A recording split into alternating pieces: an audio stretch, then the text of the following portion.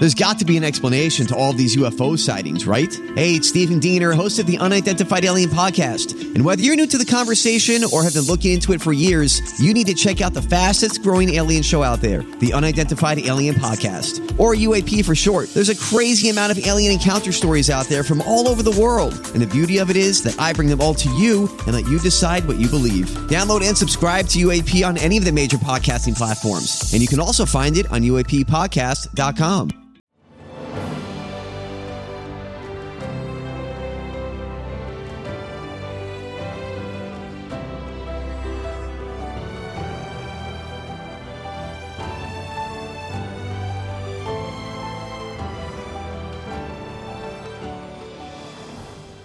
Welcome to the newest episode of Beyond the Fame with Jason Fraley. I'm your host, Jason Fraley, picking the brains of the top filmmakers, musicians, and artists of our time. This Sunday marks the 25th anniversary of the Seinfeld finale, which aired on May 14th, 1998. I spoke to Julia Louis-Dreyfus in 2018 when she received the Mark Twain Prize for American Humor at the Kennedy Center in Washington, D.C. Hi, Julia. WTOP in D.C. How are you? Good. How are you? How are you? Good.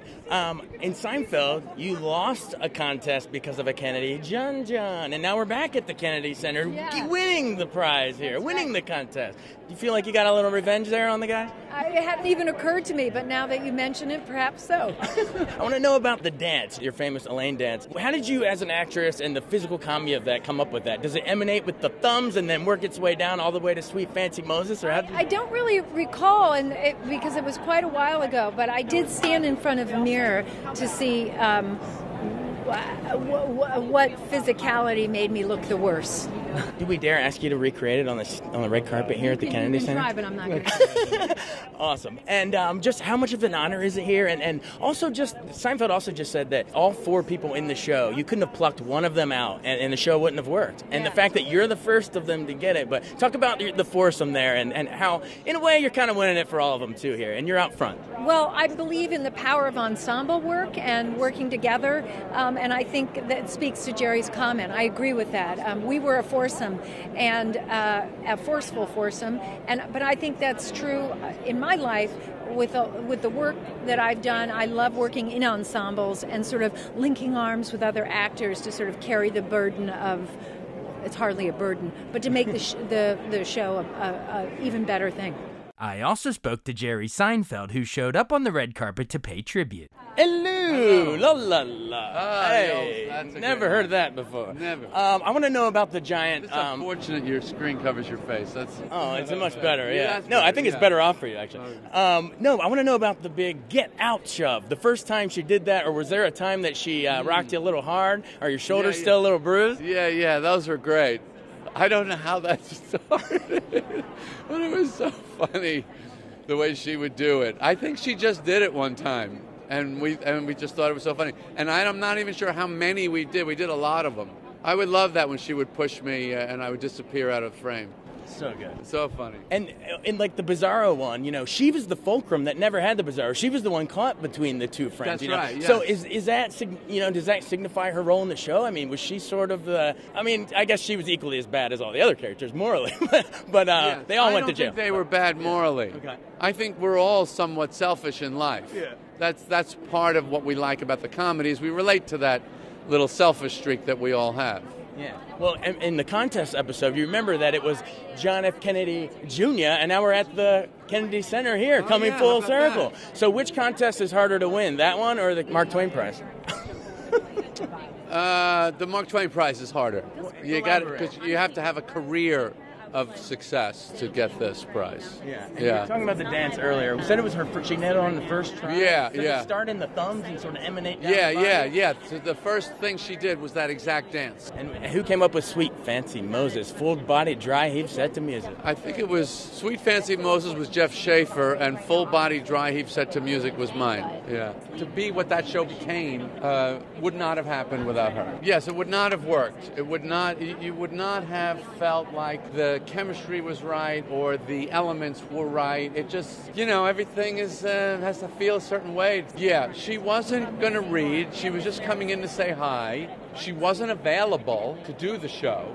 she had signed to do another show, or she was about to, as I recall. She might remember this better. And we were just going to talk. And so she came in. Larry knew her from SNL because he was a writer when she was a cast member. And then she and I were just sitting there, the two of us. And I said, well, this is a couple of pages that we've written with your character. You want to read them? She said, okay. So just she and I sitting there in two chairs. And we read them. And I just went, yep, that's it. If you're asking why do certain relationships work and why do and some don't, I don't know the answer to that. It's magic. Magic happens and or doesn't happen. The trick is to know it when you see it. You can't make it, but when you see it, you got to go, that's it, stop there. That girl, that's the one. I don't think she's changed at all. I mean, she's still, she loves the, really great comedic performers love the mechanics of it. They want to get into, well, how does this bit work? Is it better if I turn like that? Is it funnier like that? Should I use this hand?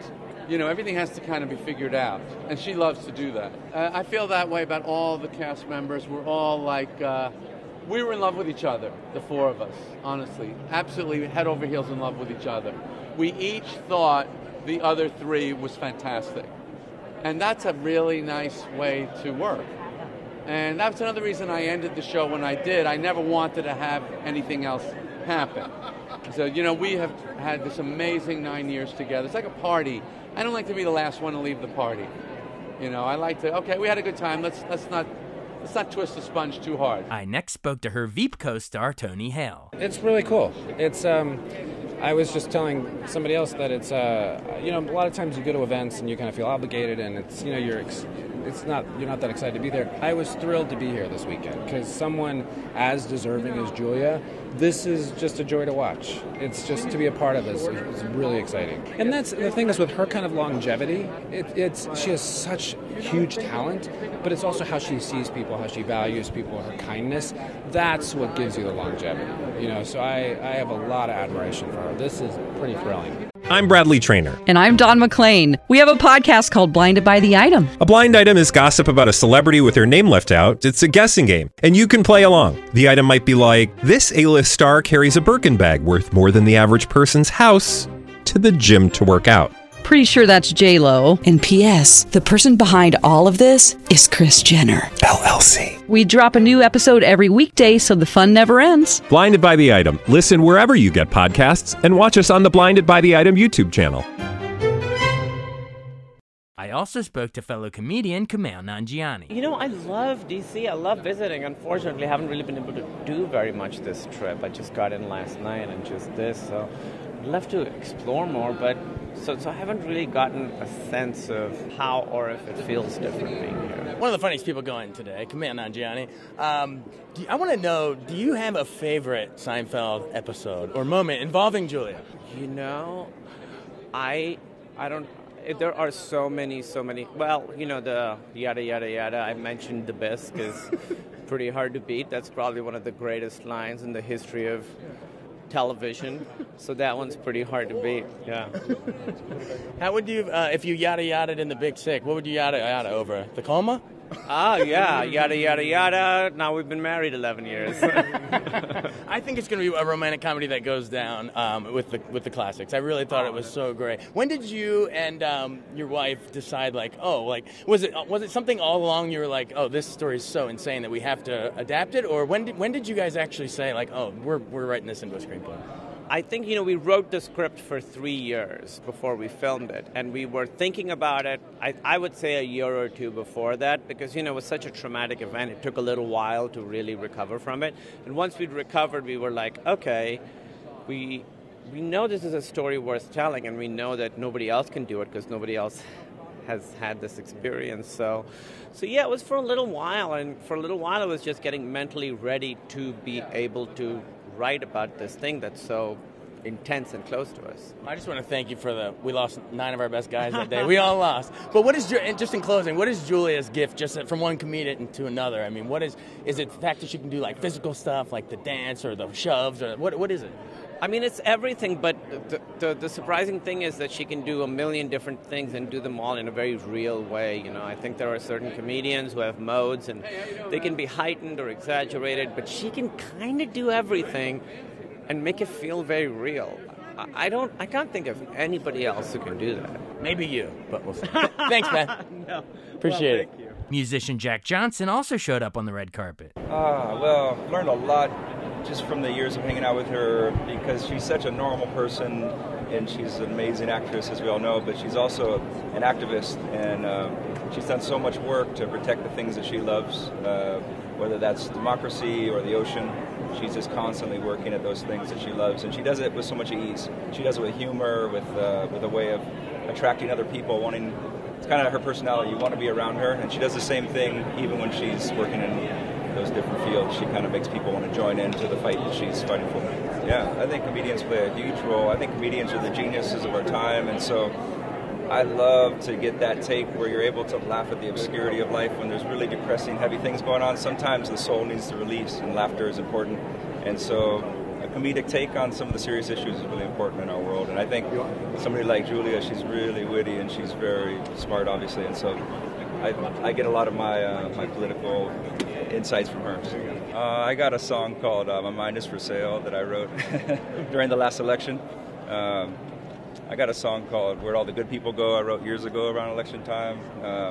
It's obviously meant to have a bit of comedy to it too. It's just about flipping channels on TV sometimes and, trying to find something you can land on that feels real. And so sometimes when I'm here it inspires songs, but also we love the museums here. We've taken the kids to the museum, so a lot of beauty here as well, and I've got a lot of good friends in town, so not all bad songs. A lot of heartwarming songs I'm sure I've worked on around here as well. What are you going to be performing tonight? Can we get a little teaser? Yeah, it's a song called Better Together, playing, and I can't sing a cappella too well, so I have to wait till tonight. But it's a song about working together and being together.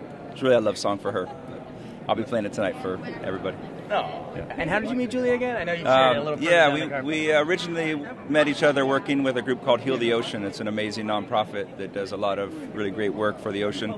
And over the years, we've seen each other at different events for other nonprofits as well, and we became friends. And so now it's not always about activism. We also hang out just for barbecues and things like that. How is she around the barbecues or around the campfire? You know, what's the behind-the-scenes Julia like? She's the same thing. She's exactly how you'd hope she'd be. She's just like one of her characters, just like a warm, really great personality, and she's so down to earth. I mean, I don't like hanging out with weird celebrities, and she's not one of them. She's like a real normal one, so...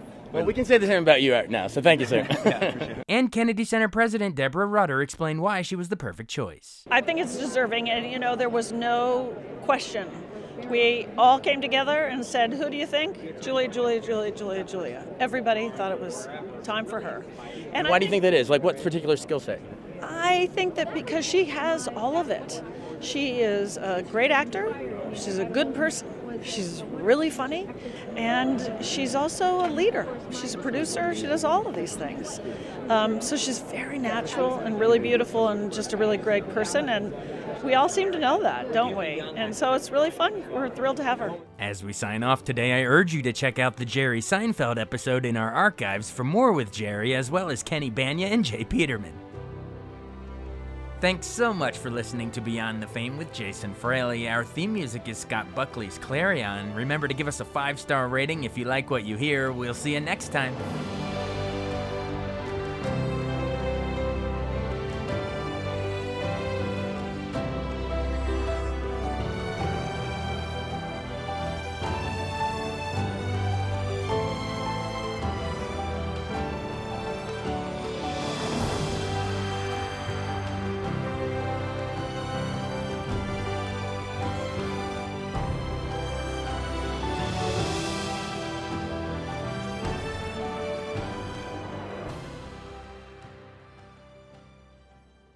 I wanted to take a second to tell you about an app I really enjoy. Living in the DC area is great, and Podcast DC gathers all of the local shows that I like all in one local app. Health, sports, local news, politics, and so much more. Podcast DC is the new local app with hundreds of DC area podcasts to choose from. I can earn exciting rewards just for listening and share the podcasts I love instantly. Available in the App Store or in Google Play, listen local with Podcast DC.